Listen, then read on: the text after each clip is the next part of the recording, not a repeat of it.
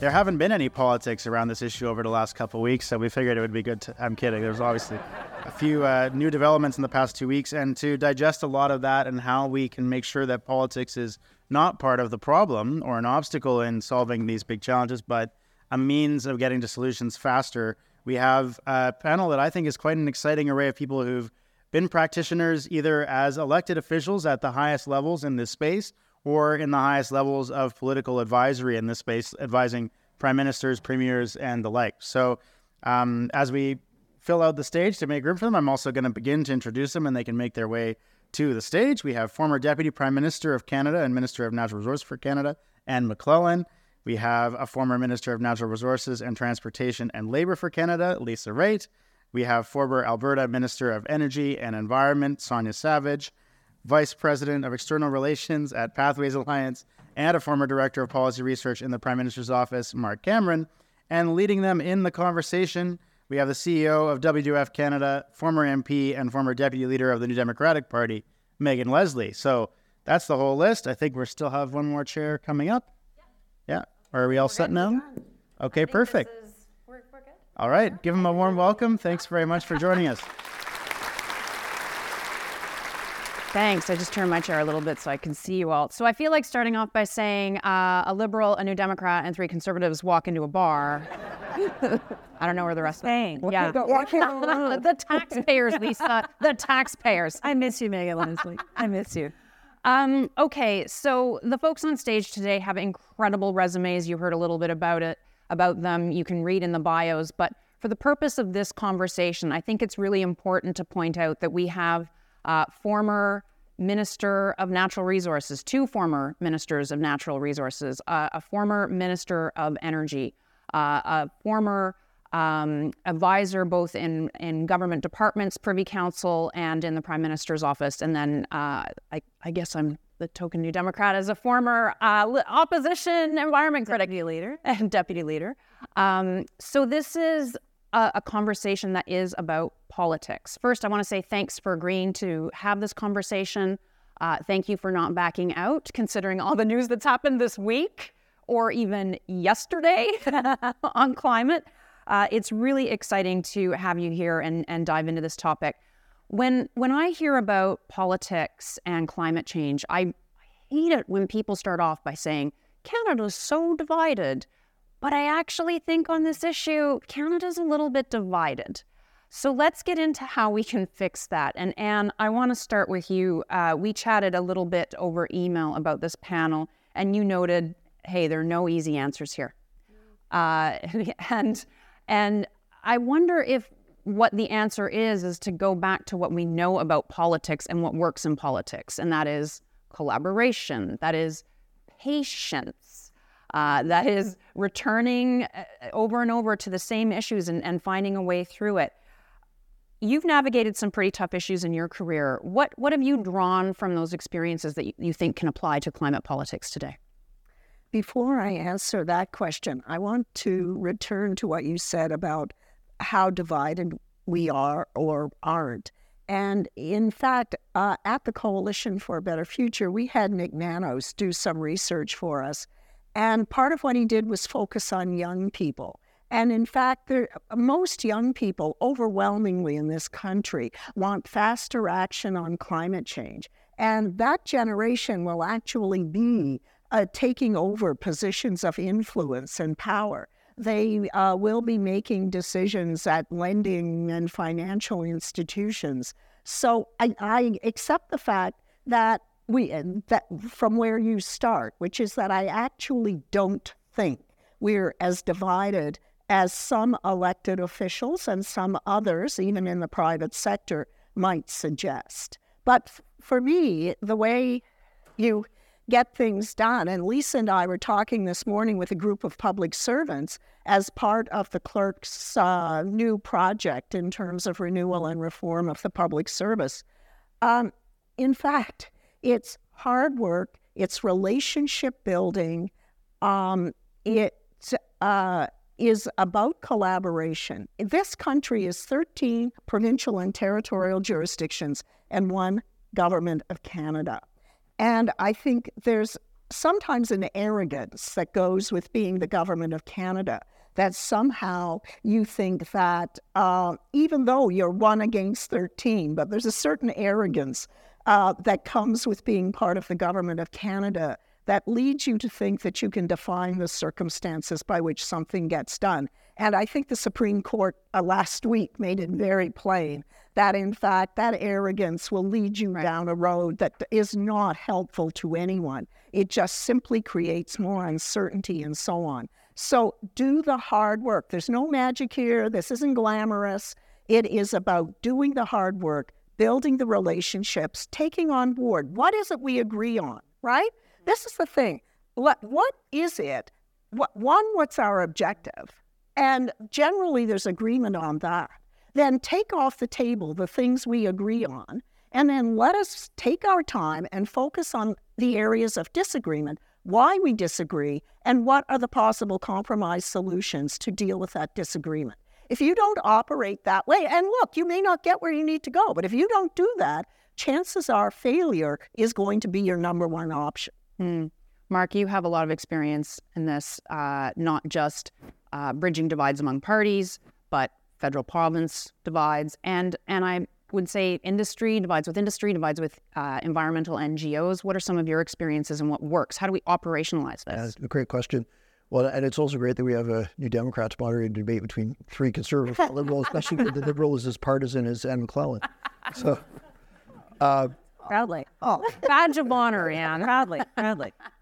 No, I think what we really need is to find those areas of consensus and to build on them rather than trying to find the areas of disagreement. I mean, I know in my own background, I worked a lot on the carbon pricing issue when Catherine McKenna was the Minister of Environment, basically arguing with my fellow Conservatives that carbon pricing is good conservative public policy.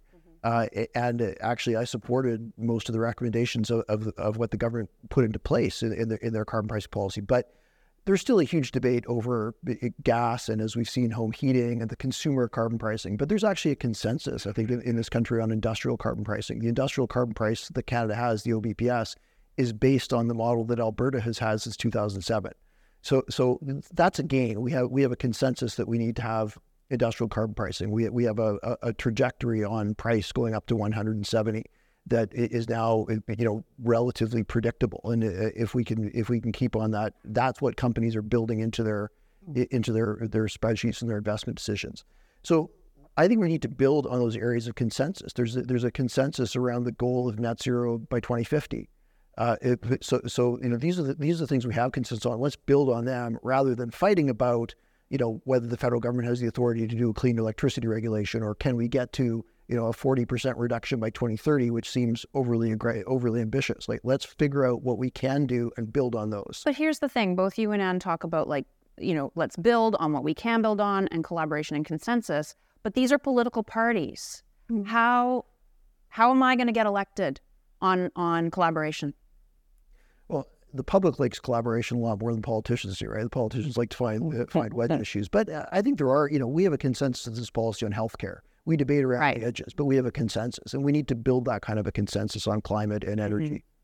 Mm-hmm. We can draw lessons from successful policies like healthcare. Sonya, I want to ask you about this. Sometimes I think that the politics or the coverage of the politics is quite a bit different than some of the things that are happening on the ground or behind closed doors or publicly. We just maybe don't want to report on things that are going well. And I think about when you were minister, you actually you actually laid the table for faster or easier geothermal in Alberta. I don't remember really reading about that. I don't remember really hearing about it. And maybe that's the issue. Good things are happening, but we're covering the division. Well, definitely. There is definitely behind the scenes, there's a lot more collaboration and cooperation than you read about. And that's the only way we're going to actually achieve our common objectives. Like the federal government net zero by 2050 has the same objectives as the Alberta provincial government net zero by 2050. The only way we're going to get there is to cooperate and collaborate and to find areas where we agree and work on them, if all as we do is debate about areas where we disagree, we're getting nowhere. And unfortunately, it seems in the last 6 months, it's getting worse instead of better. We're hearing more debate and Twitter wars, op-eds in papers, angry letters back and forth, but that's not helping. Meanwhile, like the United States is eating our lunch. They are getting ahead. They are moving forward. I read recently they have 191 CCUS projects that are on the books. There's 4 big projects on cement, decarbonizing cement. There's 7 hydrogen hubs. We used to be ahead in Canada. We are behind. They're eating our lunch because we're not cooperating. And meanwhile, we have the same objectives. Like, how can we get better? And I think to your point, you pointed out some of the good things that are happening in Alberta. And I think if we want to find solutions, it means cooperation, it means collaboration. And I think you can look to the past. You can look to the past on a way forward to the future. And in every circumstance, when you look to Alberta and where we've been successful at reducing emissions, it's been led by Alberta, regulated by Alberta, following some pressure from the federal government of wanting to get in a certain direction. Then Alberta regulated it and overachieved. That's in getting off of coal-fired electricity. The target was 2030. Alberta regulated. We're off by end of 2023. It's on methane emissions. Federal government had an objective. They stood back, let Alberta regulate. We're ahead. Same with an emissions cap on oil sands, 100 megaton cap. That's Alberta who put that cap in place, and it's way below that. You can look at numerous examples. The tier carbon price on carbon, we have equivalency on the same price for the industrial price on carbon, and it's reducing emissions. On top of all of that, Alberta brought in geothermal, critical minerals. So I think the solution on this is find the areas where we agree and then step back for the federal government, instead of imposing their way, their targets, regulating with prescriptive regulations. Let's get over to do it. I want to challenge this a bit because we saw that slide from Dale where it showed provincial policies and where the target is, and the provincial policies aren't going to get us there. So you said the U.S. is eating our lunch. What do we do to bridge that gap and also seize the opportunities of this new economy? Well, I think what's missing we have the ambition in Canada. We have companies that want to get going on decarbonization projects, whether it's CCUS, whether it's sustainable aviation fuel, biodiesel, hydrogen. They want to get moving ahead, but you know what's holding them back is governments. Governments are not getting the incentives out the door. They're not getting certainty. We're bickering and arguing about whose jurisdiction it is instead of getting stuff done. And we have the same objectives. Federal, provincial has the same objectives. So I think we have to catch up with the United States. We have to get around the constitutional debate on whose objectives it is. And we have the recipe for future success by looking at past achievements on the way forward. And that's through various governments in Alberta and Ottawa on cooperation, whether it was the NDP government in Alberta and the federal Liberal government in Ottawa, or our government, the government I was part of. There's that recipe that shows that's the way forward, and I think we can get where we can get there. We can get to net zero by 2050 if we cooperate and get out of each other's way. Now, Lisa, you have, I think you have a reputation of somebody who works collaboratively across party lines, someone who's a real doer. I also think of you a little bit as the iron fist and the velvet glove, because I have seen you call people out and say, come on, it is not about if, it is about how. Yeah. And when I think about the opportunities that we are missing out on economically, what are your reflections, especially now in this new role that you have, about what the political classes need to understand about what is happening right now?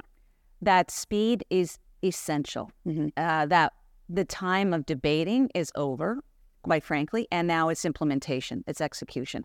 And I will give you an example of one thing that everybody agrees on. Provinces, feds, industry, investors, Indigenous, and that is federal guarantees on Indigenous loan projects. Right. Why are we still having the debate? Why is that not something that's already cemented in stone? that is actually going out into the market so that we can find the investing money that's actually going to make sense to make these projects go ahead. It's an easy bottleneck, and yet we're mired. Nobody's against it. No, and Alberta's doing a great job with it. Nobody's against it, but we just can't access it, and we can't get it going. Which we set up in 3 months under the UCP government. Right. So, I mean, that's one thing where there is collaboration, and then you build on something like that. But in terms of I look at the United States, and as much as we like to think in Canada we're very smug, that, we get along and everything is wonderful, we're such nice people, the U.S. passed 4 major pieces of legislation that allows them to eat our lunch. Infrastructure Act, IRA, the CHIPS Act, and then they did something on the debt ceiling. And that has opened the door for Canadian investment and worldwide investment to flood into that market, to have all these projects that Sonya's talking about. And I would submit that is not a Congress that's necessarily not polarized, right? Yeah. And they got that done, and we can't get it done here. I would just add one other thing. What we have to step back from is this notion of labeling each other, that if you believe this, you're a tree hugger. If you want to ask a question on a policy having to do with the environment, you're necessarily a climate denier. That kind of polarization really does personally impact people to want to move ahead together. And if we can just agree to lay down arms on that, I think that's a really good first step. I want to throw something out there to the 4 of you that I didn't chat with you about beforehand. So here we go. The latest bee in my bonnet is this idea that, okay, let's go back in time a little bit. Federally, we used to have what did they call it, where you got a subsidy, a per vote subsidy. Okay, yeah. Oh, yeah. Yeah. And back in the day, I remember knocking on doors and people being like, well, you don't have a chance in this riding, but I'll vote for you to make sure you get my money, to make sure you get my fee or whatever. Clever. And so there was a tactic with smaller parties to say, hey, we want you to vote. There was an incentive to get people out to vote. And I think about now where, I asked you, Mark, how do you get elected on this stuff? How do you raise money on this stuff? How do you have a viable political party with access to funds? You create division. It's not about distinguishing yourself. It's about division. It's about rage politics. That raises a lot of money. And I wonder, I'm not going to ask you if you think we should have a per vote subsidy again, but I just think about maybe the solution to more thoughtful climate politics is actually tackling and strengthening our democracy, strengthening our political institutions. Can that be a way forward for us to turn the temperature down here in Canada? No, I think it's a great point. I mean, it's not just, I think the per vote subsidy was a good example, but the whole way social media kind of incentivizes engagement. And what drives engagement is angry opinion on either side, right? And that is driving so much of the conversation. We absolutely need to have things like the Coalition for a Better Future that are trying to create a consensus and find those areas where we can work together. But I think there's no question that democratic polarization leads to polarization on issues like this. And that coalition is, I don't know if you'd say an institution, but it's so great because it's like this outside body, this third party that people can say, oh, well, I trust that organization. Yeah.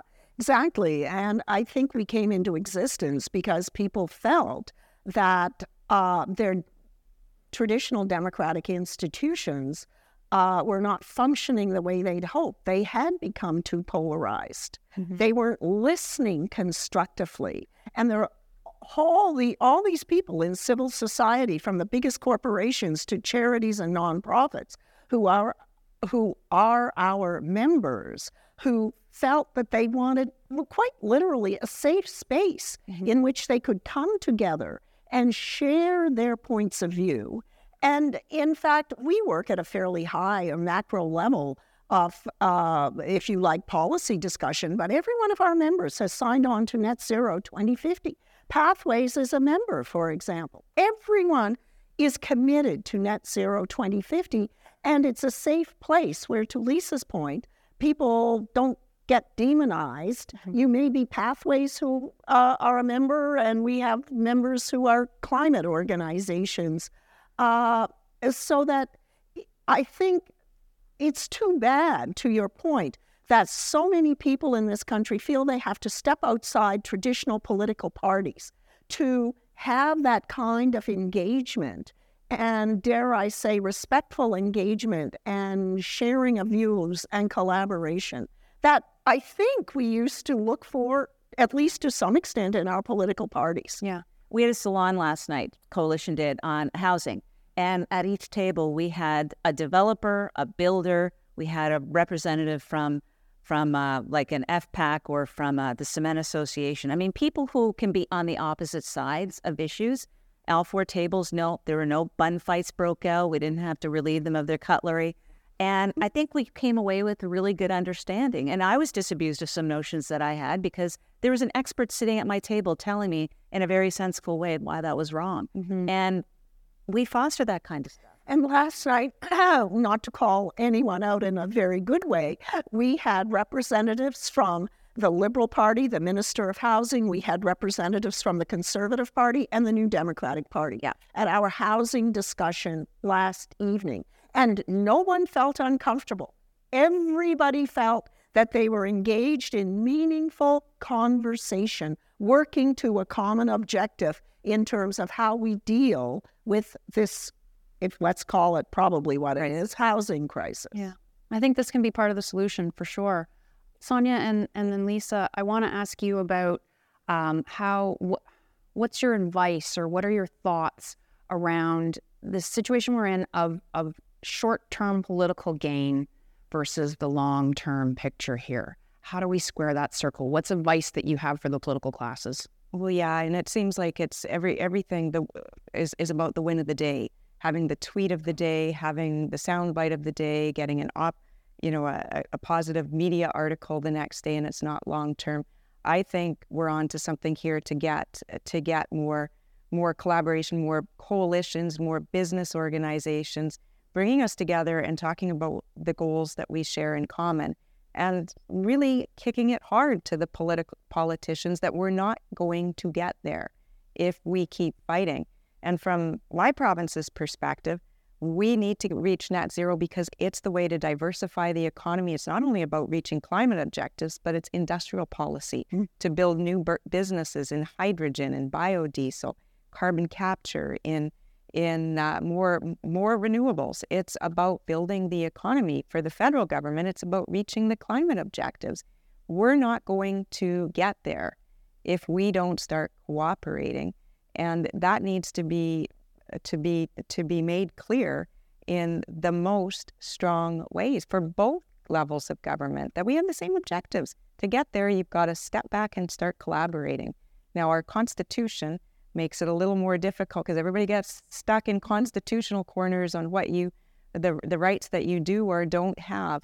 But we've got to get beyond that and just move forward with what we share in common. Yeah. Lisa, do you have anything you want to add? My advice would be for the former politicians out there who are kind of camped on the sidelines, this is a defining moment in our country. It's going to chart the course for our children, their children, the children 7 generations after. We are charting the prosperity now. The decisions are that important and that big. So if there's any former politicians sitting on the sidelines that can show collaborative, I guess, across the border discussions, because we all work together outside of politics. Bring some of that home and work and help the people who are now sitting in the positions in politics to understand the importance of actually collaborating more. I'm not saying that we're going to try to water down what our friends are attempting to do in our parties, but I do think that there is a role to be played by people who are out to pasture, as it were, but still have a real caring for the country. That includes you too, Megan. Yeah, is that a read? It's a call to action, I guess. No, I appreciate hearing that very, very much. Yeah. Constitutionality. I've got to ask Mark, what do you think about the IAA decision with the Supreme Court of Canada? What do you predict that decision is going to do to climate politics in the future? I imagine it's going to be a little more thorny. No, great question. And Minister Savage and I worked on the IAA when it was being implemented and recommended a whole series of amendments. In fact, there was consensus in Alberta between the NDP and the UCP as to what amendments were necessary, most of which passed the Senate, and then the government didn't accept those amendments and went back to their original legislation. So there actually was a path to consensus on the IAA that I think maybe I don't think a lot of people know that. Yeah. But I think what the court said, and we have a constitutional law professor here, so I'll let her correct me, but the government has limited authority in greenhouse gases. They have authority to regulate, a benchmark price across the country, because that's something where you actually do need all provinces to be moving in the same direction. But they don't have a broad general authority to regulate greenhouse gases. Many of the specific things are within the purview of the provinces that have exclusive authority over natural resources and electrical generation, et cetera. So I think the government needs to move more carefully, whether it's on the clean electricity regulation or a future oil and gas emissions cap, to make sure that they're actually acting within their constitutional authority. Because I think the worst possible result would be to bring in regulations that lead to investment uncertainty, lead to constitutional fights, and then 5 years from now, after we've lost all the investment in the United States, we discover that the federal government didn't have the authority to do it in the first place. Let's get it right the first time. Touche. Another example of the need for collaboration and actually acting on that collaboration. To wrap, I want to ask a question to each of you, and I'll answer. I'll start with my answer to give everybody a little bit of chance to think. The five of us start our own political party right here, right now, and congratulations, you've been elected leader. So, what would you do? How would you lead our little political party to not only act on climate, but to win? And I'll offer that what I would do is I find that a lot of our climate policies, like a carbon tax or the electricity regulations, they're so technocratic. They're like up there in the sky. They don't relate to me as a human being in my life. So I would focus on policies that people could see their values in those policies, like having access to a warm and comfortable home through energy efficiency, having access to green technologies, whether I'm a farmer or somebody who drives a taxi. How do I access a electric vehicle or these technologies that Tejas was talking about? So I would focus on values-driven policies. Mark, I'll start with you. If you were, as our fearless leader, how are you going to lead? Well, the first thing I do is resign and work for one of these. But I think Stuart Elgie always says that in climate policy we need to sell the beach and not the flight.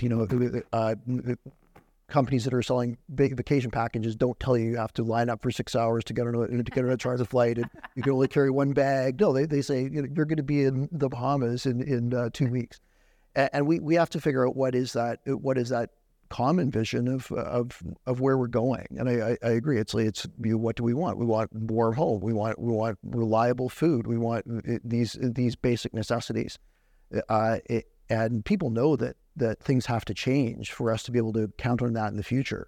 But let's focus on the destination and not necessarily on the sausage making of how we get there. Thanks. Lisa, how will you lead us? I would recruit the younger generation. And I would go after high profile younger generation to come in to demonstrate that we're serious and we want stability and we want to move forward thinking about the future. And that I think I unfortunately would lose by running on a platform of long-term economic growth because nobody else does that. But I just think it's that important. But I think the key, though, is recruiting the next generation to take over. Thanks. And how would you lead? I agree with that. But one thing, if you go back to 95, 96, Jean Chrétien, Paul Martin, and the government of which I was a part called on all Canadians to sacrifice, right? To get the fiscal mess this country was in back in order. And everybody in this country sacrificed because they knew the situation in which we found ourselves. It played out in communities, in provinces, in individual homes every day. So as political leader, I think you've got to be honest with people, and I would work really hard going across this country, not gilding the lily any longer, that if we are actually going to deal with the climate crisis, then we will have to sacrifice, just as we asked people to sacrifice in 95 and 96. And it may cost me a little bit more for my electricity. Maybe my car is different than the one I drive. I have a hybrid now, by the way. But all that to say that you've got to be honest with people. You've got to stop pretending it's easier than it is. People right now are starting to realize how hard this is actually going to be because it's starting to cost them. Well, somebody should have been honest with them a long time ago. Provinces, federal government, whoever, people in influence, the private sector, that if we're going to do this, this is going to cost, and there are uncertainties, but we're asking all of us, as we did in 95, to step up and be part of this and sacrifice, because otherwise we don't get where we need to go. Sure. Well, I guess I would start by developing climate policy and a pathway to get to net zero, and bringing the people in and assuring them that we can do this. We can actually develop smart climate policy and get to net zero without compromising affordability and reliability of your energy, and without causing geopolitical tensions, shifting wealth to places in the world that are less reliable and more dangerous. That we have to look and we have to move forward with all of those goals in mind. You can't just create climate policy in a vacuum and cause it to be unaffordable and unreliable for people. And you can do it all. You can do it all. If you do it smart and you do all of those things together, you can actually grow the economy. And it's smart climate policy becomes industrial policy. And we have to do it smart. And I think the second part is we have to do it between federal and provincial governments smart. I think we have the history and the past examples of how we can get it done by having overall federal visions and frameworks and targets, but you have to leave it to the provinces to regulate and get there. We can't see, it'll never work in my province to accept federal regulations in areas of provincial jurisdiction. The province will step up itself and probably get to the same place, the exact same place, by regulating itself. But they'll, as Mark has said, 5 years from now, 10 years from now, we'll still be debating about this unless we find a way to work within the framework of the Constitution. Yeah, I wanted to give just a perspective from Mexico. So Anne and I were at an event in Mexico that involved Mexico, Canada, the United States. And there was a political panel that I was on at the very beginning. And they asked us the question of what is going to be driving the election cycle, what's important, what's the main topic that Canadians are talking about. And for me, it was emissions reduction. Makes sense. It's energy transition. So the Mexican representative said, well, for us, it's the fact that we don't have a stable grid. We don't have enough electricity to do everything we want to do. And the United States said, fentanyl. Yeah. Fentanyl. Mm-hmm. And they were dead serious. Like, we're the only ones in this North American compact seriously talking about emissions and climate plan and climate policy. Everyone else has dealt with it or moved on. This is all very concrete advice, and I hope that folks are listening. I certainly was. Thank you very much for doing this. Thank you for stepping up. Thank you for heeding Lisa's call, even though she issued it here, for making sure, you've got some skin in the game and you're not sitting on the sidelines. So thank you for that, and thanks for this panel.